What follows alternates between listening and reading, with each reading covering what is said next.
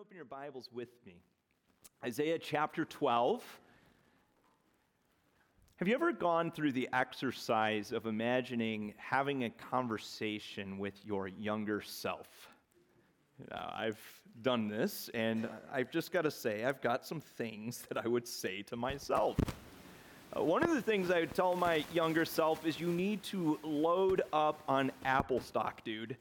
Do it. Trust me, you'll be really happy that you did. But, even in that, I say it a little tongue-in-cheek because that's just money. If I was having a conversation with my younger self, it would be a lot more about what really matters in life, your relationship with Christ, your character. I'd also say to him, don't spend $5 on another date until you meet this beautiful girl named Katie Irwin, and then spend all the money you got on her, okay? Now, interestingly enough, as we look at our text this morning, Isaiah is actually going to take us in an opposite direction. There's this repeated refrain. Look at verse 1 and then verse 4. It says, "You will say in that day." That's your future voice.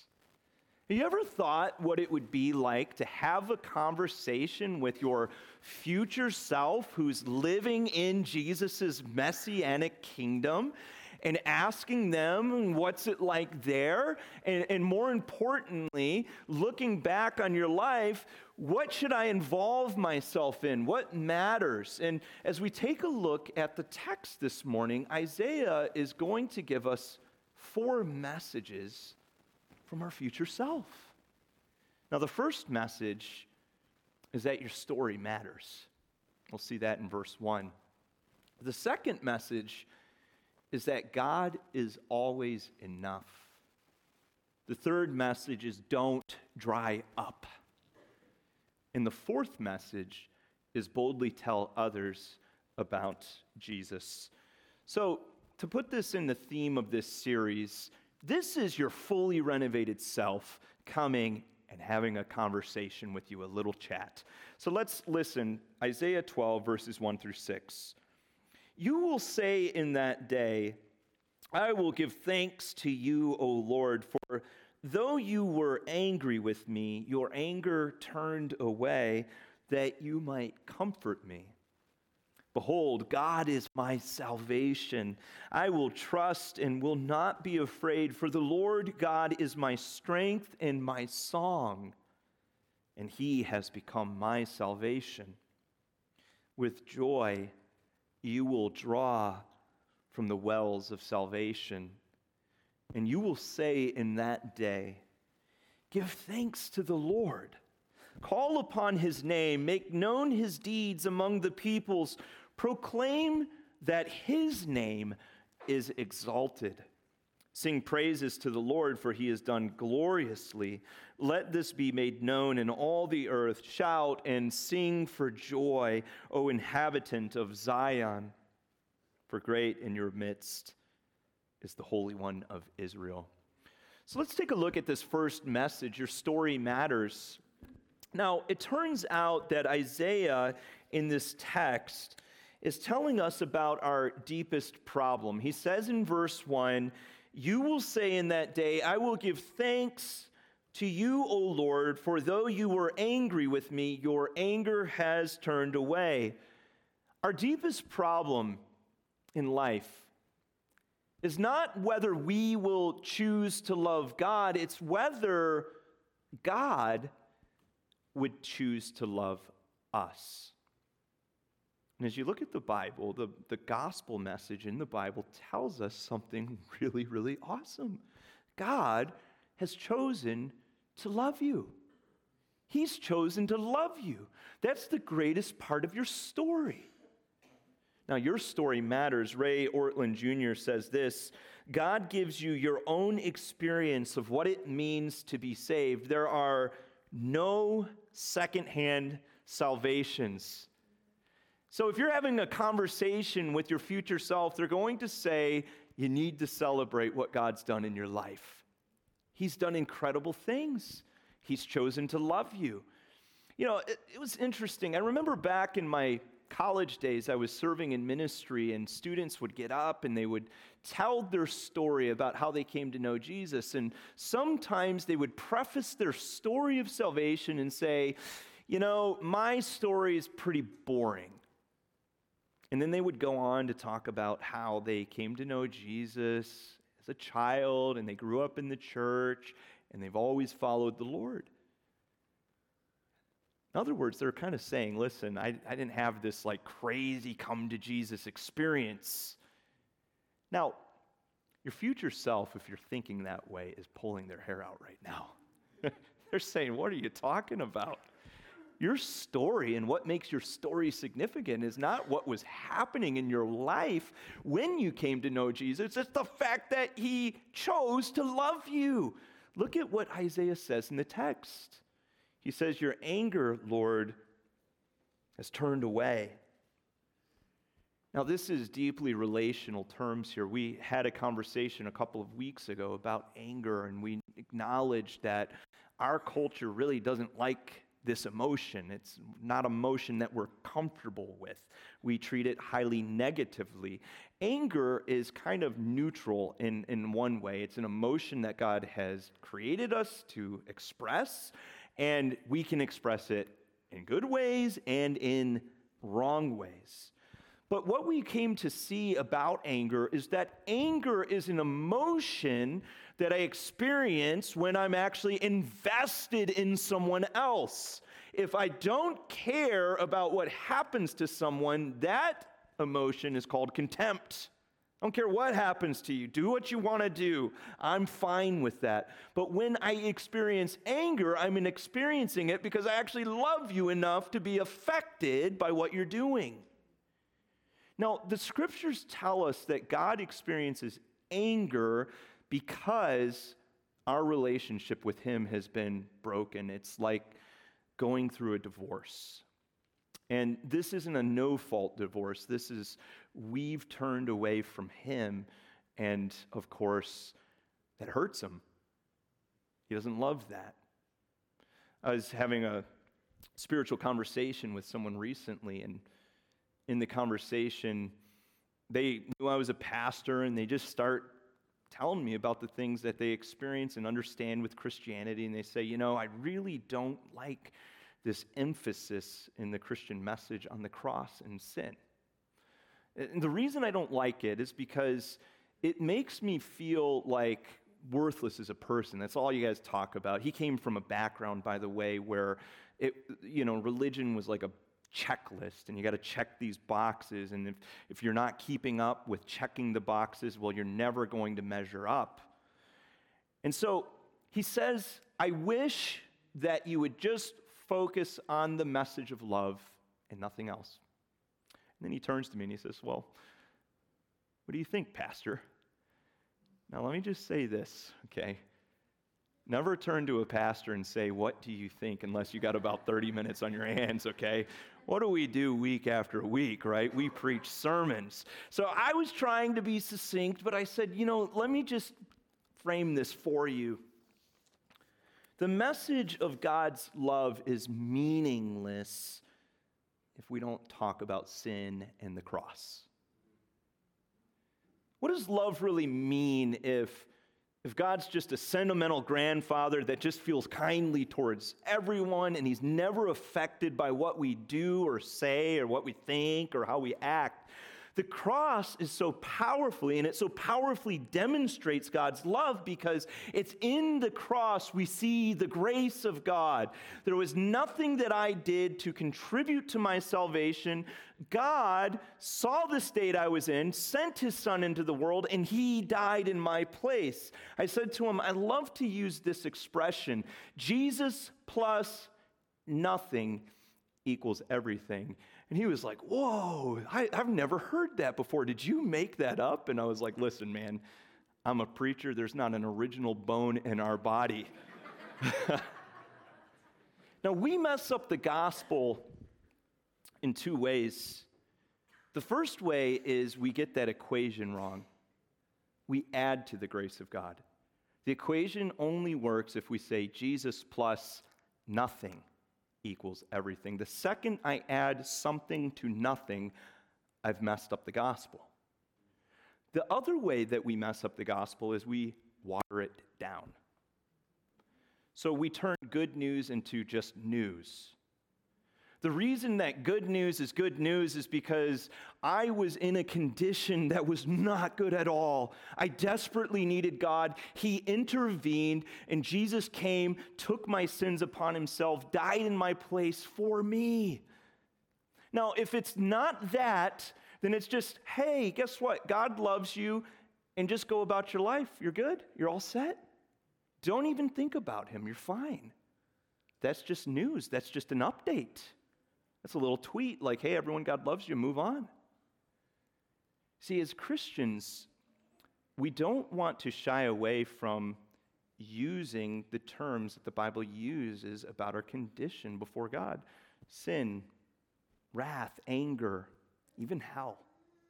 The reason is because when we unpack those things and we come to realize that we can be made right with God, that's what makes the story really good. And that's what intensifies the love of God. You know, Paul says in Romans, right, while we were still sinners, Christ died for the ungodly. Now that's real love.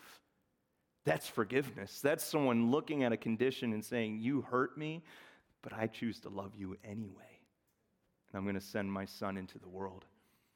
Now, let's talk about the next message. You know, beyond just our story, our future self would want to emphasize something else. I want you to see something in verse 2. The text says, behold, God is my salvation. I will trust and will not be afraid, for the Lord God is my strength and my song, and he has become my salvation. I want you to see how deeply personal this relationship with God is. Our salvation is rooted in the person of God. In other words, God is enough. He's all you need. Now, if we were to talk to our future self, they would say to you, you are complicating trust. You're adding add-ons to trust. You're saying I need to trust in the person of God, but also I need these additional things for my comfort and my security. Your future self would say, lose the add-ons and stick with the person of God himself. See, Isaiah describes God in an unusual way in the Hebrew in this passage. The ESV translates him as the Lord God. If you were looking at the NIV, it would be a little more literal to the Hebrew. The Lord, the Lord. The Hebrew actually reads, Yah, Yahweh. Yah, Yahweh. So Isaiah is overusing the personal name of God to reinforce that there is a personal possession in this relationship. He is your God. Now, why? Well, it turns out that we have possession in the relationship ultimately because God possesses us. He is your God because you belong to him. The Heidelberg Catechism, the first question that it answers is a beautiful question to answer. If you're unfamiliar with what a catechism is, it is a way that Christians have systematically trained younger believers for hundreds of years. The system's pretty simple. You hear a series of questions, and then they give them answers, and the young Christians memorize the questions and the answers to build their doctrinal understanding.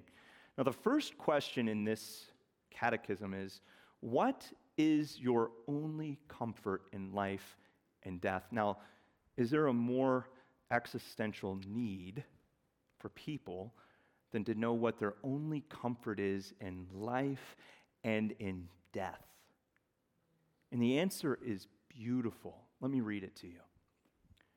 That I am not my own, but belong with body and soul, both in life and death, to my faithful Savior, Jesus Christ. He has fully paid for all my sins with his precious blood and has set me free from all the power of the devil. He also preserves me in such a way that without the will of the Heavenly Father, get this next part, not a hair can fall from my head. Instead, all things must work together for my salvation. Therefore, by his Holy Spirit, he also assures me of eternal life and makes me heartily willing and ready from now on to live for him. Beautiful statement. And as you look at this statement, it's all scriptural. I can take you all over the Bible to show you the realities of this. God is your God. He is Yahweh. He's your all in all. Now, let me tell you a little open secret about the Christian life. And I fear that a lot of Christians are missing this open secret. See, it turns out to experience joy, there's another existential need we all want, right? I want to feel happy. I want to feel satisfied. I want to feel good about my outlook. To experience joy in the Lord, you must first learn to trust the Lord. Why is that? Well, for one thing, I think we can all agree with this, that fear, anxiety, doubt, those things are joy killers in life. When I get all consumed on my problems and my outlook and I start fretting and worrying and being anxious, it's impossible for me to experience joy. Why is that? Well, let's go to human psychology. In human psychology, there are a hierarchy of needs, right? So I need basic needs to be met before I can fulfill more existential needs in my life. And I would submit to you that security is a lower level need than joy. So if I don't feel secure, then how am I going to experience gladness in life? So, how do I develop this trust relationship in the Lord? Well, I submit the third message may be the answer. Don't dry up. Isaiah says, with joy you will draw from the wells of salvation. I believe that one of the great enemies of life is drying up spiritually, is losing that vital connectivity with God. I mean, think about a couple of analogies in life. The electric cord needs to be plugged into the wall socket, right? The hose needs to be plugged into the spigot. The tree needs its taproot deeply linked into the ground to receive the nutrients of the soil. In the same way, the Christian depends on the vital experience of their relationship with God throughout their life. Now, this analogy is really powerful when you think about it. Notice, first of all, that Isaiah uses this plural concept of well. He says there are wells. So this shows us something about God, that God is enough along the way. We're all on a spiritual journey. And what Isaiah is hearkening back to in this text is actually Exodus memories. If you look at verse 2, it's almost a direct quote of Exodus chapter 15, and that's the song of Moses after they have come across the Red Sea and they're celebrating God showing up in a significant way. And if you know anything about the Exodus journey, that is the people of Israel leaving the land of Egypt, heading to the promised land, and what's in the middle? The desert. And what do you desperately need in the desert? Water. You know, there's incredible water stories in the Exodus account. You have Marah, when God made the water safe to drink. You have Elim, the delightful oasis. You have Rephidim, when God told Moses to strike the rock and the water gushed out. See, God is a God who provides refreshment along the way because he knows that you dry up and die in the desert. You need a continual supply of water. You need places of refreshment. And I submit to you that we are the drivers of this experience. We'll get to that a little more along the way, that there's no time and no place where God's not ready to meet with you and refresh you in your spirit. Now, notice one other thing about this analogy. Moses doesn't talk about cups of water, he talks about wells. Why is that significant? Well, God's enough along the way, but he's also always enough. There's a continual supply. His grace is abundant. When you think about a cup, if someone's to hand you a cup of water, they're meeting your need in the moment. But a well is something that you can continually draw from over and over and over again. I think about Jesus' interaction with the Samaritan woman in John 4. And she's at this well and she's drawing water from it. And she says that this is Jacob's well. Now, if you do the math real quick, that means that this well has been producing water for these people for hundreds and hundreds of years. And then Jesus looks at her and he says, "Woman, if you knew who you were talking to right now, you would be asking me for living water, and I would give it to you." Now in John 7, Jesus explains this living water a little more. He says, "If anyone thirsts, let him come to me and drink. Whoever believes in me, as the scripture has said, out of his heart will flow rivers of living water." Now, in case we don't understand that metaphor there, John gives us a little add-on comment, and he says, "Now this he said about the Spirit." So the message seems clear. You don't dry up in the Christian life if you are drawing from the living water that you already have living in you, the Holy Spirit of God. Now, how do I do that?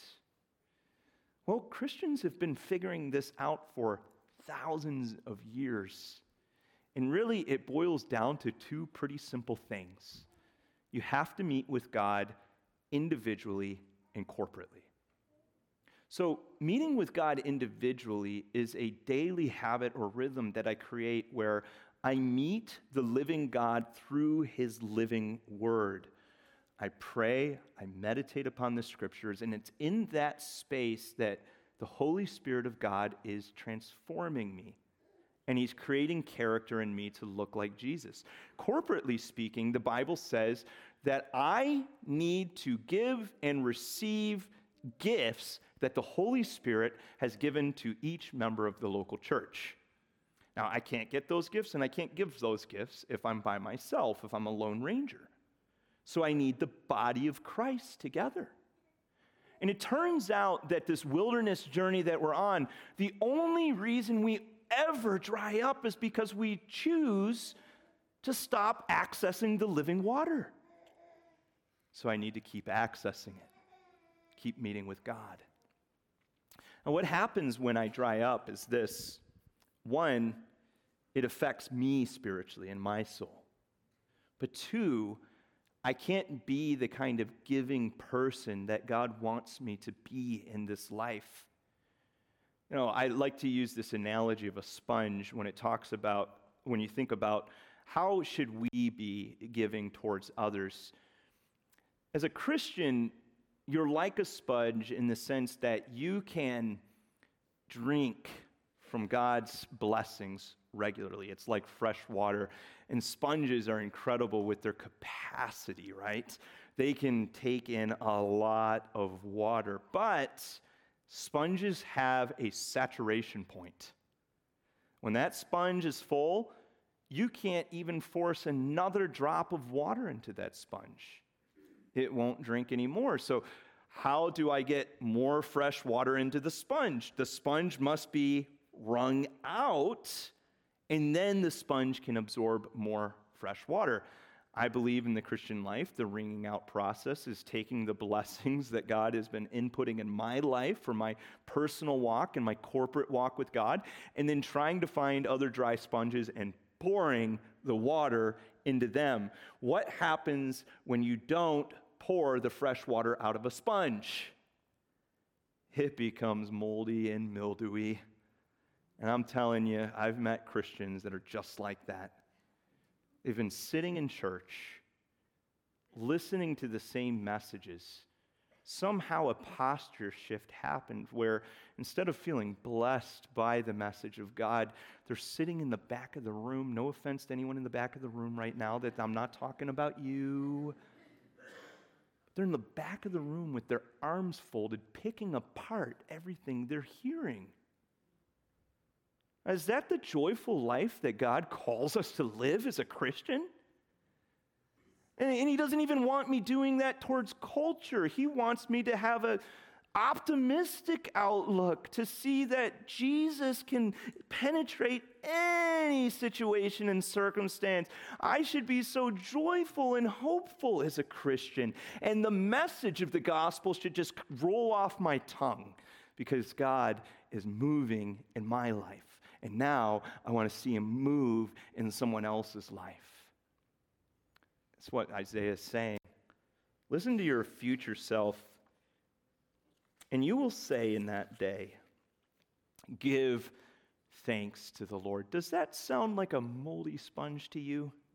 Not me. Call upon his name. Make known his deeds among the peoples. Proclaim that his name is exalted. Sing praise to the Lord, for he has done gloriously. Let this be made known in all the earth. Shout and sing for joy, O inhabitants of Zion, for great in your midst is the Holy One of Israel. Listen, your future self is like, don't be ashamed of the gospel. It's the best message in the world. Tell people about it. It's not how much, you're excited about your political party right now or how you inherited $1 million off chance or something like that. That's not the best message in the world. The best message in the world is that God's chosen to love you. And everyone who calls upon the name of the Lord will be saved. This is the core of who we are. I was reading about the formation of the Constitution of India in 1940. And it turns out that while they were debating through the articles, it was on the floor under consideration that they would prohibit or outlaw proselytizing in India. Now, one of the members on the floor speaks up. And by the way, they're not a Christian. And they say, we can't do this. We will be involving ourselves in a self-contradiction. We cannot do this. And everyone's like, what are you talking about? Why can't we do this? And he says, because earlier in our conversation, we have guaranteed the freedom of religion, and Christians must share the message with others. It's part of their religion. And after he explained it and showed them more about the Christian faith, the article fails, and he's spot on. It's part of the Christian message. Think about what Paul says in Romans chapter 10. He says, how then will they call on him in whom they have not believed? And how are they to believe in him of whom they have never heard? And how are they to hear without someone preaching? And how are they to preach unless they are sent? And then he quotes Isaiah, how beautiful are the feet of those who bring good news. And I see when I look out at this church every Sunday, beautiful people who bring good news. When you think about it, sharing Jesus with people takes on a bad rap because we kind of get into our headspace and we think, well, isn't that like shoving the Bible down someone's throat? Let me just say this, you are never called to do that. That's wrong. No, we're supposed to be winsome, enthusiastic conversational. Tell me what you think. Let me hear where you're at in your faith journey. How can I connect your hand with the hand of Jesus? If you're open, if you're interested, if you're welcome to it. I love telling people about Jesus. And it can be a regular part of your life. It doesn't have to be something that makes you feel badly or guilty. God never intended it to be like that. It is the best message in the world and worthy of sharing. Friends, this message, Isaiah is saying, is a global message. It's to be made known throughout the earth. Did you see that in the text? That's why Katie and I are jumping on a plane on Thursday. We're going to head to Togo, West Africa. Some people say, well, why don't you just focus on your own backyard, the Cape? And I say, well, then, because I wouldn't be fulfilling the Great Commission. What does the Great Commission tell me to think about? The ends of the earth, but not just the ends of the earth. Local, regional, international, right? And I'm supposed to be involved at all three levels at the same time. And sometimes we kind of pit them against one another. Oh, we need to just think about our backyard, or we should only think about international missions. And I'm telling you, that's not biblical. We need to care about all three. We need to care about the local concerns here on the Cape. We need to know them intimately. We need to be involved in them. We need to care about what God's doing in the Northeast. And we need to care about Togo, West Africa at the same time. When you think about your future self in this passage, how do they sound to you? Does this sound like an individual that is really hating heaven? Really doesn't feel good about where they're at and what they're doing and what their life's all about? I don't read that at all in the passage. There's just this joyful, optimistic, hopeful outlook here. Your future self is so happy. Why? Because they're dwelling with the happiest of all beings, God Himself, and He's invited you to share into His joy. And something that I want us to walk away with every time we think about eternity is this, that we don't have to just wait for eternity to get tastes of heaven. We can have them now. You can delight in your story now. God knows you. He's chosen to love you, and that's an incredible thing. And you don't have to wait till heaven to experience the reality that God is enough. You don't have to be on an emotional roller coaster in life. You can find the all-sustaining presence of God in your life now. And here's another thing. It's a joyful life. You can experience that joy as you grow in your confidence in God's provision for your life. Of course, if you know Jesus and if you follow Jesus, you have the best story of all to tell people. He died for you. He rose again from the dead. Friends, this is what God's doing. This is why He's renovating you. He wants you to become the version of Jesus that you were always intended to be. Or another way of saying it is, if Jesus were to live your life, He wants you to live the way Jesus would have lived your life. And you can do that. Let me pray for you. Lord, as we celebrate what we are seeing here in your word, I am just so grateful that you have given us living water, the Holy Spirit. You don't ask us to live our lives for you without supplying the power. You've given us the Holy Spirit to dwell in our hearts, and we can access that living water day after day. I thank you, Lord, that can happen right here in church as we sit under the Word. It can happen in our quiet time. I believe it happens as we're going about our day, working for you, living for you, investing in relationships for you, Lord. Thank you for being a renovating God, coming to us and choosing to love us and sending your Son, Jesus. We praise you. In your name we pray.